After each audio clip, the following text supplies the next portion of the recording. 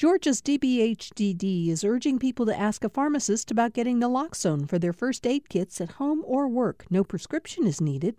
Naloxone can rapidly reverse an opioid overdose and restore breathing. Opioidresponse.info. Thanks for listening to the Political Rewind podcast. Be sure to like and follow us and rate us on Apple, Spotify, or wherever you get your podcasts.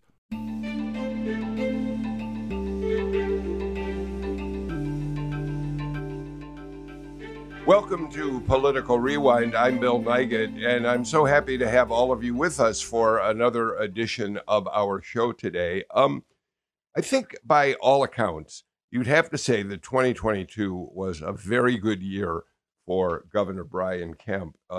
He won a landslide victory, as everybody knows, over David Perdue in the Republican primary for governor. Of course, Perdue, the handpicked candidate of Donald Trump, who's held a grudge against Brian Kemp ever since Kemp refused to engage with him in the efforts to overturn the 2020 presidential election results. And then Kemp went on to win a very substantial victory over Democrat Stacey Abrams, who really carried with her the hopes of Georgia Democrats for being the face of the future when it comes to being able to win statewide elections.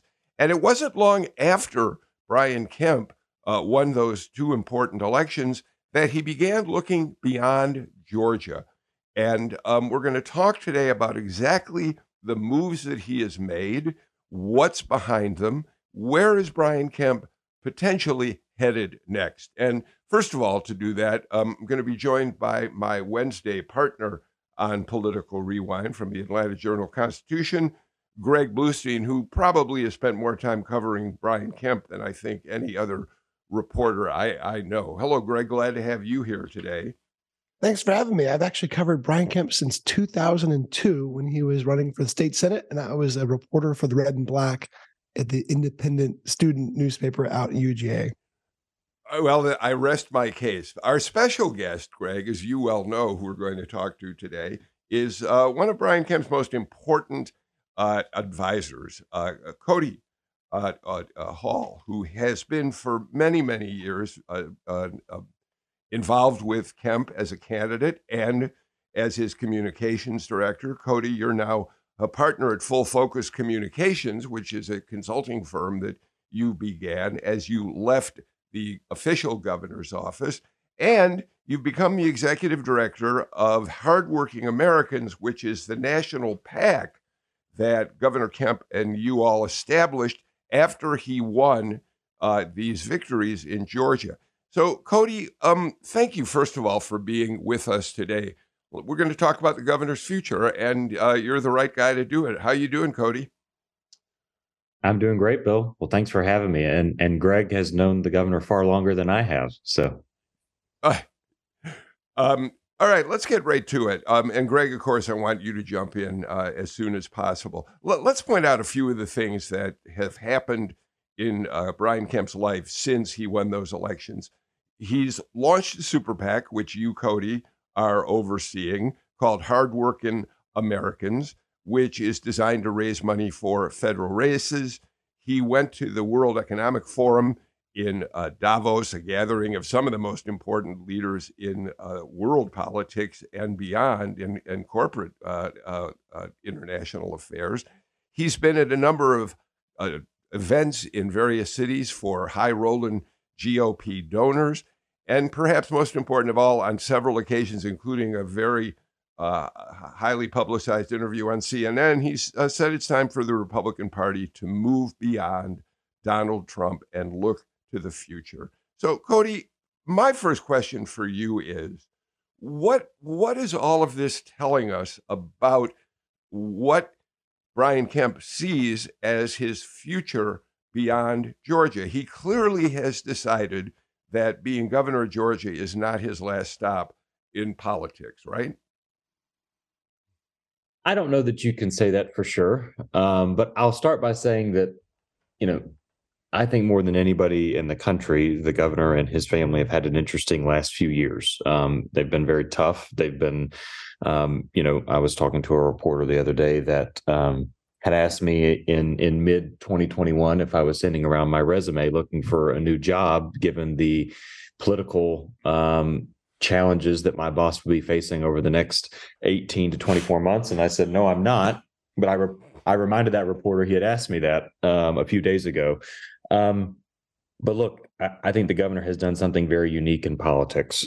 He has governed as a conservative in the Trump era, but he has also defeated a Trump-backed primary challenge and then went ahead and defeated, for the second time, a rising star in the Democratic Party, overwhelmingly the second time. So I think that for folks across the country makes him a very interesting person to talk about and to talk to. I think for the governor and his family, they have earned the right to be considered for a whole host of things, in my opinion. Obviously, I'm biased, but given everything that they've went through and how they've conducted themselves and how they've continued to win and deliver results for the people of Georgia, I think they've deserved a platform to speak their mind about where they see the party and the country going. And I think that's what you're seeing now, that the governor has an opinion about a lot of different things happening to the party and the country, but also our state. And so he's not going to be shy about voicing that opinion. Cody, when Hardworking Americans was first announced, Politico ran a story, and you were quoted in it. And in that quote, you said that PAC would, quote, support candidates who have a backbone, who are principled conservatives, and who put the hardworking men and women of this country first. First of all, what does it mean supporting candidates who have a backbone? I think that's up to the eye of the beholder at the end of the day. But, I know the governor is interested in supporting candidates across the country that make our party more diverse. But they also know how to stand up for their beliefs and bring something to the table that otherwise may not be out there. One of the candidates that comes to my mind is if he chooses to run for the Senate in Pennsylvania again, Dave McCormick. He was down at a retreat the governor hosted at Sea Island a few weeks ago, and he was very impressive. He's written a very compelling book about where he sees the country going and his experience in the federal government, but also in the private sector that influences his view of where our body politic is headed. I think candidates like that are folks we would like to look at supporting. But I think the primary mission of our organization is going to be making sure that we would deliver Georgia for whoever the Republican nominee is next year. Being a federal PAC, we are able to engage in federal races, one of which being president. So we look forward to making sure that we replicate the governor's success or past successes for the nominee in 2024. Cody, on that note, if the governor does stay out of the 2024 race in terms of running or not, will he endorse a presidential candidate in 2024 doing the primary before the nomination? And the $1 million question, what if the nominee ends up being Donald Trump?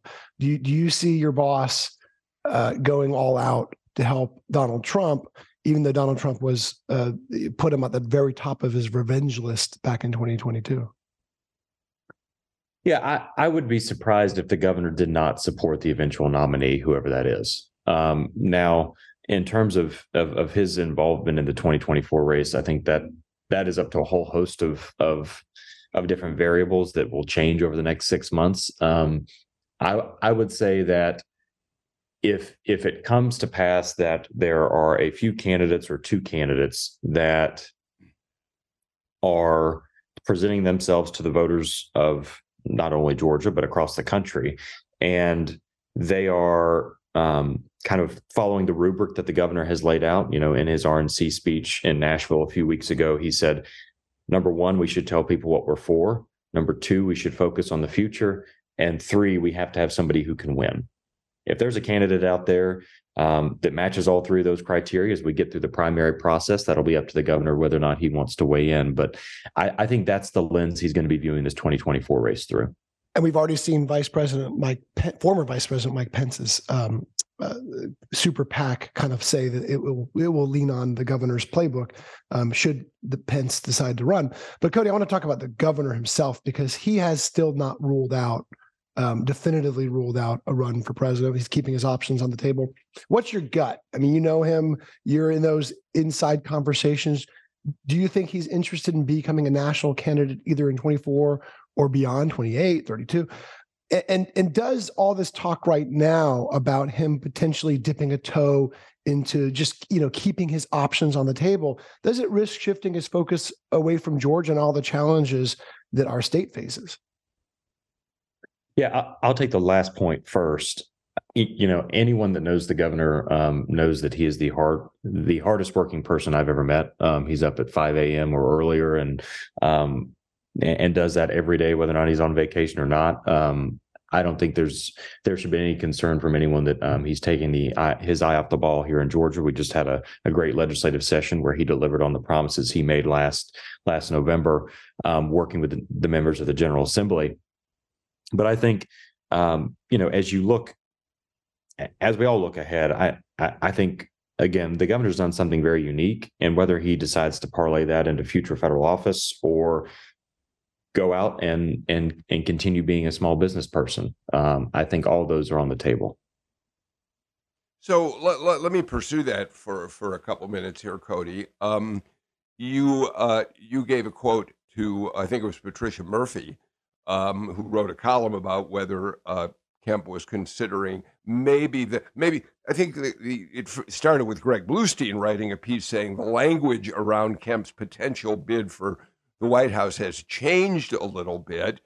Maybe keeping my options open has become more of the language that's being used. And you said in the column that Patricia wrote, people have routinely underestimated Brian Kemp. He has routinely proven them wrong, no matter what the governor decides to do or not to do down the road. I have no doubt he will be successful. All of this does suggest that for whatever reason, you, the governor, others who are behind him, don't want to completely close the door right now on whether or not a bid for the White House might be in his future, correct? Yeah, and I think I also need to go back and answer part of Greg's initial question, because I did not answer that the first time around. My gut is, look, the governor has not been to Iowa. He has not been to New Hampshire. There is a relatively small political staff on our side. It's me and a couple of others. And I think that lines up with his public comments that it is not something that we are actively preparing for, but these things can change quickly. And, look, at the end of the day, I think where the governor is most comfortable and where he will have the most influence is making sure that our nominee wins Georgia, whoever they may be, but then also being a voice of common sense conservatism across the country to kind of try to shape where the party's going. Because I think, as you've seen in 2022, there were many Republican candidates that did not focus on the future. They did not tell the voters what they were for, and they ultimately did not win. Cody, I'd like to move beyond this whole question about the presidential campaign next year, certainly in terms of Brian Kemp's possible interest in it, except for one last question. A couple of minutes ago, you pointed out that in speeches, the governor has made several points about what is needed in a candidate to win, a Republican candidate to win the White House. Number one, you've said a candidate who really can win.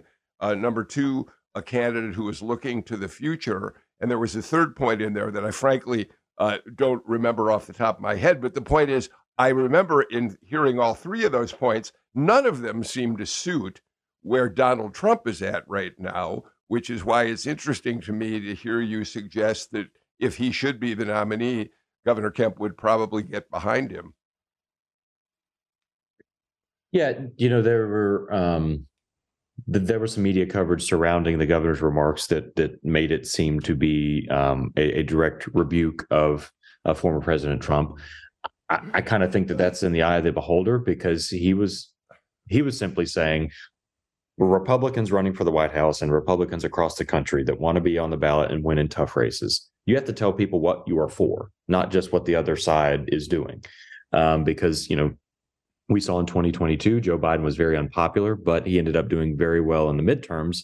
The voters know why they don't like Joe Biden. At the end of the day, they didn't know why they should like us. So I think that was part of the reason that he put that in the remarks. But I think the other thing is, look, if people think that his remarks were directed at former President Trump, that is a problem for former President Trump. If he decides tomorrow to start focusing on the future and telling people what he would do in a second term in the White House, he would fall within that rubric. Wait, Cody, you're not suggesting that those remarks were not, in fact, a rebuke of Donald Trump's bid to win the White House again. Are you really suggesting that? I think it was a message to the entire Republican field. And it is interesting that thus far, it seems that former President Trump has the most trouble staying within that blueprint. As we saw at the town hall meeting, the town hall last week too, and full disclosure, I was one of those journalists who framed it directly as that. I think my headline spoke directly to the rebuke to Donald Trump. Cody, I want to switch subjects a little bit before you've got to go. Plenty of lawmakers from both sides of the aisle have raised concerns about the governor's vetoes and his decision to order agencies to disregard in like dozens of different disregard statements, more than $200 million in the budget. How a lot of lawmakers were confused by this, Republicans and Democrats. Was this an executive branch power play? What is the root of this decision? Because we did not see that in previous budget statements, and we have not seen that really from previous Republican governors either. Yeah, and I'll try to be brief here, but it is kind of an in-depth kind of question and answer. I think there are a few things. One, there have, your colleague James Salzer, I was texting back and forth with him, and he said, well, look, there's always been holes in Medicaid over the years. So we don't have to phone a friend and get him to come on here and explain it all to us. But I think the concerning piece is that Medicaid is such an overwhelming piece of the budget that is a year-over-year commitment, that this year there was a larger hole than usual, over $200 million that the General Assembly did not choose to fund based on the governor's recommendations, which is their prerogative. But whenever you look at year-over-year funding in the budget, you can't use a lot of the one-time money that's in state reserves to fill that hole long-term. Your credit rating agencies look as kind of sideways at that whenever you start doing that. So I think at the end of the day, what the governor is trying to do is making sure that we are planning our budget process years in advance and making sure that if there is an economic downturn in the latter part of this year or next year, we are prepared and we're not asking agencies to come in and make 5, 10, or 15% budget cuts. That means having to make sure that we don't have long-term liabilities on our books like that Medicaid hole. The other shared priority that the governor has with members of the General Assembly is to continue to lower the state income tax. In order to do that, you have to make sure that the base of the budget is sound every year and you continue to have revenues that support lowering the state income tax. They're also looking at tax credits this upcoming summer. So all of those different things, I think what the governor is trying to do is plan ahead, making sure that if there's an economic downturn, we are prepared, but then also make sure that we're not relying on one-time funds to fix year over year future budget expenses like Medicaid. But was it also meant to send a signal to lawmakers, particularly in the Georgia Senate, who had squabbled, who had feuded with the governor over cuts to the higher education system and the entire debate we saw over the Regents and Augusta University's medical center? I think there was a lot of political posturing there. I think what is most important is that, number one, we continue to have a higher education system that makes us attractive to the wealth of businesses that are continuing to look at Georgia to expand and relocate, but also that we're preparing a workforce that can go out and fill those jobs, not only here in Georgia, but around the world. I think that's the governor and the chancellor's priority. But also in terms of the AU deal, or Augusta University deal to make sure that we are equipping the healthcare workforce of the future in our state's higher education system. Those priorities of the governor and the chancellor may not have met exactly with the priorities of the members of the Senate, but I think at the end of the day, we'll get there. Cody, let me go back to your explanation of these so-called disregards. I look, I'm not good at budgets. I'm never going to be a James Salzer understanding the arcane process of putting together a budget. But it is my understanding that when you say you tell agencies to disregard certain lines in the budget, the money is still there. It can't suddenly be moved to cover, say, what you're talking about, a hole in Medicaid funding. So that's one part of it that I'm sort of uncertain about how you're suggesting that those decisions were made with that in mind. But I'm also curious about some of the choices the governor made. The big one being telling agencies to disregard the $20+ million for three mental health crisis centers in the state, the free meals program for children who are eligible for them. Those seem to me to be strange choices for the governor to be making. Mental health specifically, because obviously the governor has been part of an enormous effort over the last two sessions to do something to reform the mental health system. And then the free meals is this fairly small amount of money. And I'm wondering why you would choose to focus on that. Yeah, and specifically on mental health, I think we've increased the mental health agency budgets over the last year or two by almost $100 million. So we are drastically increasing our state's investment in that critical area. I think what we tried to do in the budget very carefully was making sure that we are not committing the state to year-over-year expenditures in the budget that could potentially either commit the state into new activities that they weren't previously doing, or again, try to fill year-over-year expenditures with one-time funds. What I think the disregard language allows the budget office to do, and Bill, I would agree with you, I'm not a budget expert, so don't hold me to the exact letter of this, but I think what the disregard language will attempt to do is allow OPB to, again, as they are directing funds to the agencies, keep the economic outlook of the state at the forefront. That if it looks like state revenues are starting to lag and are not able to fulfill those budget lines that either the General Assembly or the governor put in there, that they're able to, in real time, control state spending so that we don't get ahead of ourselves and have to make cuts in the amended or the big budget next year. The other thing I would say that our budget director also pointed out in some of the AJC's coverage is that on 99.3% of the spending, the governor and the General Assembly agreed. Cody, another thing Bill pointed out at the opening of the show is all the steps that Governor Kemp has made to raise his national profile, if not run for president, but raise his national profile. Go to Davos, raise money in New York, speak to the Connecticut GOP, give that CNN interview that was so talked about. Another development was released today, was revealed today, in the fact that the governor is headed to Israel over the weekend for a delegation trip, an economic delegation trade mission. Tell me the purpose of this mission. You know, I've obviously talked to governor's staff and others, but do you see this as part of an effort to raise the governor's national profile? I know this was always talked about. Other governors have done this, but what do you think the impetus behind the trip is? Yeah, I would kind of put this in the bucket with Davos, that, you know, the governor is very passionate about making sure that we continue to attract good paying jobs to our state, that we're attracting innovative companies, new companies looking to expand. And Davos was really a great opportunity to do that. Unfortunately, because of COVID, the other opportunities to do those overseas trips have been limited for the governor. So this Israel trip, I think, was actually supposed to happen in 2020 in that summer and did not. So this is really making sure that we're, you know, going overseas to let companies over there know that Georgia's a great place to do business. And if they want to move their operations to America, we'd be happy to host them here. And again, to kind of double down on that special relationship Israel has with not only Georgia, but the United States as a whole.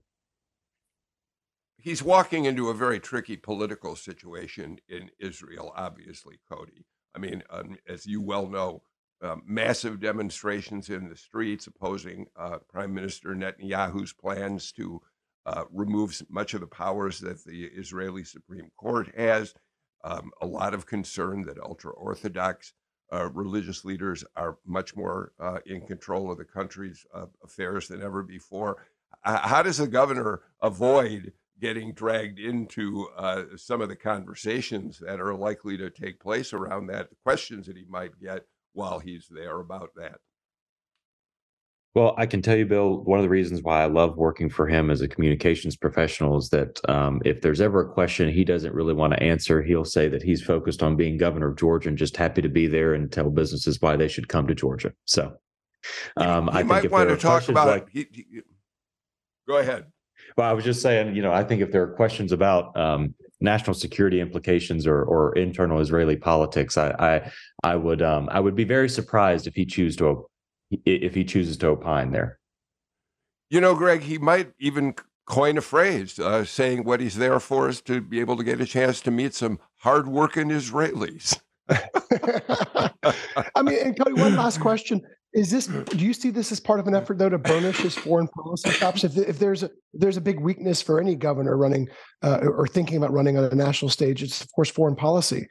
Is this a chance for the governor to show that, hey, he does have some skill, some expertise in dealing with foreign leaders?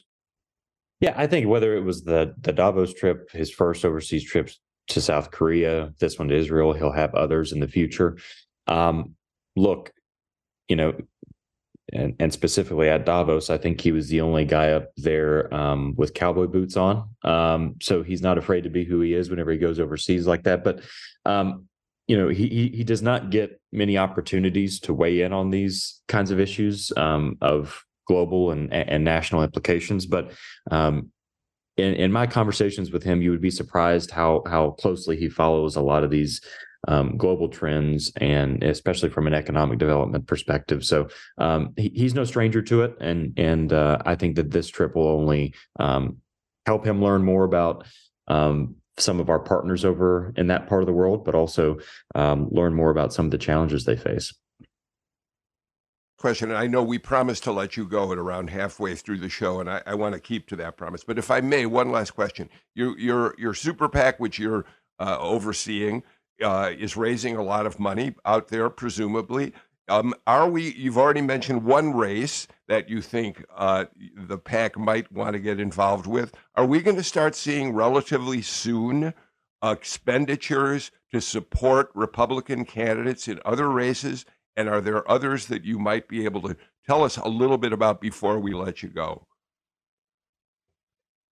Bill, we are really kind of looking at how that 2024 map materializes on the Senate front before we really make any other kind of considerations. Again, I think our primary focus is going to be making sure that the same operation the governor was able to deploy on a state level in 2022 is there available for the federal candidate, obviously the presidential nominee in 24. Any other Senate races? Look, the presidential stuff in Georgia is going to be expensive as it is, so we'll have to kind of consider any other involvement as the money comes in. So we look forward to it. I think there are going to be other opportunities, but I think we're still a few months away from being able to determine if there are other races. So, Cody Hall, thank you so much for spending time with us. We do want to keep our commitment to you to let you go at a reasonable point in the show. This seems to be a good one, but it's always a pleasure to have you on and to hear your observations about the man you've been working for quite some time now, Brian Kemp. Cody, thanks so much for being with us. Greg Bluestein and I are going to be back in a minute, and among other things, we're going to talk about a brand new poll that has some interesting news about Republican preferences in the 2024 presidential race. This is Political Rewind.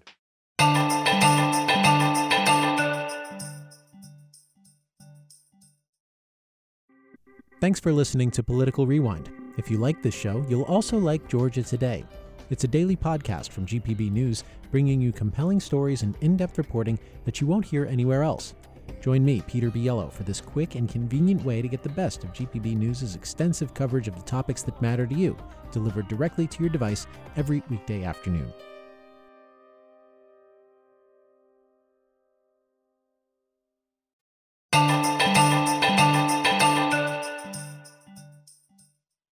Greg Bluestein, Cody Hall, it seems to me, took the same position that we hear from a lot of Republicans, like Ron DeSantis as another example, Mike Pence to some extent. It's pretty clear that when Brian Kemp said we need a candidate in 2024 who's going to look to the future, who's not caught up in past battles, someone who actually can win. It's pretty clear he was talking about Donald Trump. But Kemp, like other Republicans, are simply unwilling to go there. I find that fascinating. Yeah, we have not even seen that from Ron DeSantis, even though he's about to be he's very close to being a direct rival to Donald Trump. And look, we expect DeSantis and others to be more aggressive about Trump once he actually gets in the race. But look, Governor Kemp's strategy throughout the entire re-election campaign was to avoid saying a single bad word about Donald Trump, to not alienate that MAGA base of supporters, focus on the issues he wanted to focus on. Now, it's interesting to me, too. There is another Republican who's been in Georgia who's been much more abrasive about Trump, and that's Jeff Duncan. And so a lot of this rhetoric we're hearing, about focusing on the future, not the past, it's not unique, but Jeff Duncan was the first Georgia Republican to really kind of take that bull by its horns. So this notion that Kemp could mount a race for the White House in 2024, I thought your colleague, Patricia Murphy, had a pretty good take on that today. If there were anything really going on there, that we haven't seen any signs at all of building an organization in Iowa, in New Hampshire, in staffing up. It seems like it's an interesting thing for political junkies to debate. There's no reason why it couldn't happen, but it is awfully unlikely, isn't it, Greg? Very unlikely. I mean, and I frankly don't think it will happen at all this year, or next year. But in order to be, as one aide told me, as one close Kemp confidant told me, in order to be in national conversations, you've got to be in this conversation. And so they want to hold their options open next year in case there's a VP opening, in case there's a cabinet position. Who knows? You just don't know what opportunities might arise.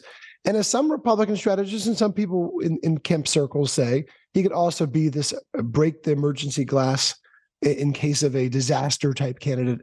If DeSantis, if Nikki Haley, if other Trump rivals just falter, fall apart, collapse on the campaign trail, what have you, and there's no real other alternative to Donald Trump, hey, Brian Kemp could be waiting in the wings. But as you mentioned, there's been no apparatus, and my colleague Patricia Murphy did a great job kind of putting a pin on it. There's been no apparatus in Iowa, New Hampshire, not even South Carolina. And another telltale sign to me, Bill, and maybe I'm reading too much into this, but the governor opposed moving the presidential primary earlier. President Joe Biden wanted to have Georgia join the ranks of New Hampshire, Nevada, and South Carolina with earlier voting. And Brian Kemp's staff, not only did he didn't just stay neutral, he said he was against that idea. And that would have been, if he was running for president, you'd expect him to want to move that primary up early, to have use that as a tent pole for his campaign. Yeah, the other race that we didn't ask Cody about, of course, is whether Kemp might have his eyes set on 2026 challenging John Ossoff for that seat in the U.S. Senate. Ossoff's done a pretty good job being out there around the state, appealing to many different constituencies. I suspect he'd be a tough candidate to beat. But what I find particularly interesting about that is it might seem kind of appealing in a broad way, but the record of governors who go on to become U.S. senators is not really all that strong. People who've had the chance to be the CEO of a state who end up in the U.S. Senate where they're one of 100 and really have no power whatsoever, it doesn't end well for them quite often. Yeah, I've heard the exact same thing, even from former governors who've told me that either with their decision to run for Senate or with their decision not to run for a higher office, because after you have the power, and in Georgia in particular, the governor has tremendous power. Governors have tremendous power in every state, but Georgia is unique, I think, to a degree, with the decisions over the sway over the state budget, over state boards and agencies, and of course, vetoing legislation and dictating the agenda in Georgia. And so, yeah, it wouldn't be easy. At the same time, there is a keen focus from some in the governor's circles on everything John Ossoff is doing. Remember, Mitch McConnell held a key fundraiser for Brian Kemp. He was the only non-U.S. Senate candidate who McConnell held a fundraiser for. So there is an affinity between those men, and Mitch McConnell plays the long game. So and also, frankly, being in this 2024 conversation probably only helps Governor Kemp should he run in 2026. So it could be there's a lot of possibilities out there. Right. Let's talk about this poll that Landmark Communications, our friend Mark Roundtree, who runs Landmark Communications, which is a Republican consulting firm as well as a polling organization, has released. You all write about it in the Jolt this morning. It does show that Donald Trump is the leader in this state, but Ron DeSantis is much closer behind in Georgia, according to Mark's poll, than he is in other polls around the country. Yes? Yeah, and even in other Georgia polls we've seen. So DeSantis is, I don't know if it's nipping at the heels, but DeSantis is at 32% in this poll. Donald Trump is at 40%. So it's outside the margin of error of 3.5%, but it's still right there sort of in the ballpark. And this was a poll of 800 likely Republican voters that also showed Governor Kemp is at 7% in this poll in Georgia, roughly even with Nikki Haley. We're not sure why. We don't have access to the actual voters who are in this poll, but one of the reasons why could be because he's not in the race, and there's a lot of, as we've talked about, a lot of skepticism about whether he'll even join the race. Every other candidate or potential candidate, including Tim Scott, who is preparing to launch his campaign next week, and former VP Mike Pence, who started that super PAC to set the stage for his campaign, they're all in single digits. So it speaks to the tremendous challenges ahead. And one other takeaway on the actual top line numbers, only about 6% of voters were undecided. So, we're talking about very known quantities here in the Republican side of the race.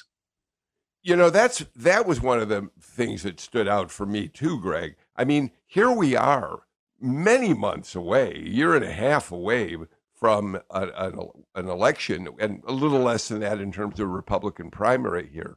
But to have only 6% of the people saying at this point they don't know, everybody else basically knows who they're going to vote for, that can obviously change, but that's pretty remarkable. Yeah, I think that number will actually expand rather than contract in the next few months, especially as more candidates get in that race. But of course, every Republican, every voter knows who Donald Trump is and what his platforms and rhetoric and policy agenda is like. DeSantis is a fixture in conservative media. One other major takeaway, though, that we wrote about is that it also pointed to some vulnerabilities for Donald Trump, because it showed that roughly 56% of Republicans gave him a positive approval rating. That sounds nice and all. About 1/3 saw him in a negative light, but approval ratings for DeSantis and Kemp both hovered around 75%. And I've seen polls with Kemp's approval ratings among Republicans even higher, closer to 90%. So if Trump's at 56, 60% approval ratings among Republican voters, then that is an early sign of the trouble he could face in the general election here. Yeah, I think that seems quite clear. Let's do this, Greg. Let's get our final break of the show out of the way and come back and continue our conversation on today's Political Rewind.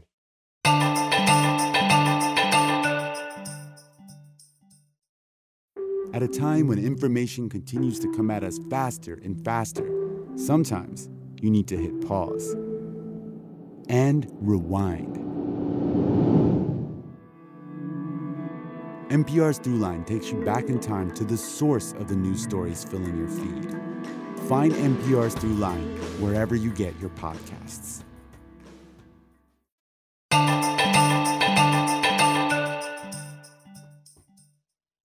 Greg Bluestein, as long as we've been talking about presidential politics, let's pick up another item or two on that front. There was election day yesterday in a number of jurisdictions, including in the state of Kentucky, where a primary campaign for governor was held. And what's fascinating about that race in the context of our conversation now is that at the very last minute, Ron DeSantis decided to jump in and endorse a candidate in that race, Kelly Craft, who'd been part of the Trump administration, but who was not doing well in the polling in that race against her Republican opponent, Daniel Cameron. And yet DeSantis jumped in and gave her his support. Today, people are talking about the fact that Cameron basically walloped Kelly Craft in the election, and it just made DeSantis look like somebody who doesn't have the clout he thinks he does. But also, my question about this, Greg, is why jump in like this at the last minute? It strikes me DeSantis makes odd choices in a situation like this. Yeah, it doesn't seem like a well thought out decision, especially when, as you mentioned, the polls were already showing his candidate with a clear deficit, and it ended up being a rout at the end of it. I like the New York Times lead, which was on Monday, Governor DeSantis of Florida went out on a limb. On Tuesday, it snapped. Bill, I mean, as important as that race was, the other one that was just being closely watched was another DeSantis-backed candidate up in Jacksonville, which is Florida's largest city. And that candidate also was trounced in a race. And so DeSantis ends up going 0 for 2. And, after a midterm campaign when Donald Trump's record on endorsements was so closely watched, and of course here in Georgia and other places, his back candidates failed. It was a bewildering decision in a sense. I actually understand the Florida one, but to weigh in on a Kentucky race the way he did at the last minute when his endorsement really, a tremendous amount of people had already voted in Kentucky by that point, it confounded a lot of pundits. Well, we should also point out that Kelly Craft lost to Cameron, who not only had the backing of Donald Trump, but was also closely aligned with Mitch McConnell. So again, it strikes me, Greg, that we've seen a number of instances in which DeSantis, who has shown his mastery over politics in Florida, all you have to do is look at the legislative session he had, the enormous success he had there. Some people can argue about the direction that he's headed, but he certainly has had control over the political world in Florida. But I'm not sure he's quite ready for primetime beyond Florida in some ways. He called, we remember, Ukraine-Russia a territorial dispute. There are just aspects of him that when he's out there on a larger stage, you have to wonder about. Yeah, look, it also speaks to the power of endorsements today. I know we've had this debate for a long time. What do endorsements really matter? Are they a big sign? Do they sway voters? Certainly in 2018, you can make the case that Donald Trump's late endorsement of Brian Kemp helped power him over the top over Casey Cagle in that runoff. But in other cases, we've seen over and over again, voters might like the candidate. And who knows, DeSantis could end up, routing Donald Trump for all we know next year in the Republican primary in Kentucky. But voters also know their states and they want to support who they want to back. And they know this, oftentimes they feel like they know the state better than any outsider could. All right, let's talk again about Georgia politics. What do you make of the fact that the Lieutenant Governor, Burt Jones, was in Morgan County at a GOP gathering last night? You report on it in the Jolt. And he told the crowd there that he might, in fact, run for governor 3 years down the road when Governor Kemp, of course, is term limited and can't run again. He says he says, I love the state of Georgia. I enjoy public service. I'm a pretty straight shooter, and sometimes that gets you in trouble. but I'll tell you, I think public service is something you should do. I don't think there's much question that Burt Jones has his eye on the governor's mansion down the road. No, not at all. I mean, remember, this was a candidate. This was a state senator who talked openly of running for governor or even U.S. Senate in previous cycles, right? And ruled out that and instead ran for lieutenant governor with Donald Trump's backing. But you don't usually hear language like that if you're asked. And I listened to the audio of that. I wasn't in Morgan County, but I got a source who sent me the audio. And when I listen to usually when you get a question like, "Hey, are you going to run?" Well, I haven't closed any doors, but my focus is on my job. But no, he went out there and said, I might run. The other interesting thing, to me at least, and remember, he was talking to a group of activists. These are sort of the backbone of the party, the folks who knock on doors and make calls and are willing to spend their Tuesday nights at a rainy campaign event rather than with their families. So these are hardcore supporters and Republicans. But he drew laughs when he talked about going to the Georgia GOP convention next week when Kemp and other state officials are boycotting. And he said, "It sounds like I'm the only statewide elected official going to it. I hope you all remember that." So, and look, that's true. He really does hope these activists remember the fact that he is aligning himself much more firmly with the sort of the Georgia Republican Party itself, and those sort of those ultra conservative activists than is Governor Kemp and other, you'd call them, I guess, more mainstream Republicans. Yeah, I was thinking about that too. It's something I wish we'd ask Cody about, and it just didn't come up, which is, of course, Brian Kemp has separated himself from the state Republican Party, set up his own apparatus like his super PAC. But Burt Jones, who was a fake elector and who could still face potential criminal prosecution if a new district attorney is assigned to investigate his activity in terms of the fake electors. He's clearly part of that group of Republicans who are still MAGA, Trump-oriented Republicans. Look, and we've seen a number of steps from Burt Jones toward that end, right? He backed Buckhead cityhood. That was seen as supportive, something that more far right Republicans backed. He more recently went after DEI initiatives that the University System of Georgia was supporting, and he's butted heads with the governor on a number of issues. I mean, I think they get along on more issues than they disagree on, for sure. But look, some of the issues that they disagreed on are major. And it's going to be interesting to watch how Kelly Loeffler, the former U.S. Senator, who is looked at as a potential gubernatorial candidate, Attorney General Chris Carr, Secretary of State Brad Raffensperger, and I think you also might even throw in Agriculture Commissioner Tyler Harper into that conversation, because all of them are keeping at least one eye on the governor's race. Now, it's a long way out, but the machinations are already underway. So clearly on our show today, having Cody as a guest for the first half of the show, now talking about Burt Jones and other potential Republicans who could run for governor, it's been a show oriented toward Republican Party. What about the other side of the aisle now, Greg? Where are Democrats headed?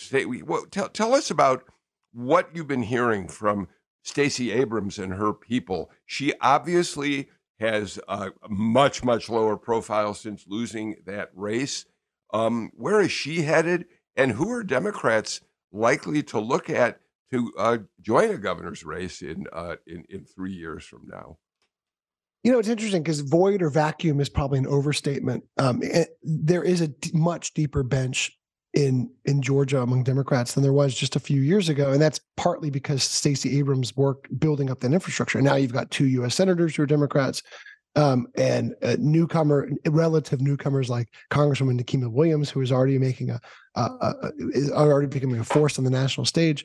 But at the same time, at the state level, especially after last year's defeats, you don't have sort of the go-to response to Governor Kemp's policies and proposals that you might have had when you had Stacey Abrams and the Fair Fight group that she founded as the constant sort of other side of the story. And now there's other Democrats and there's legislative leaders and there's up and coming new members of the General Assembly.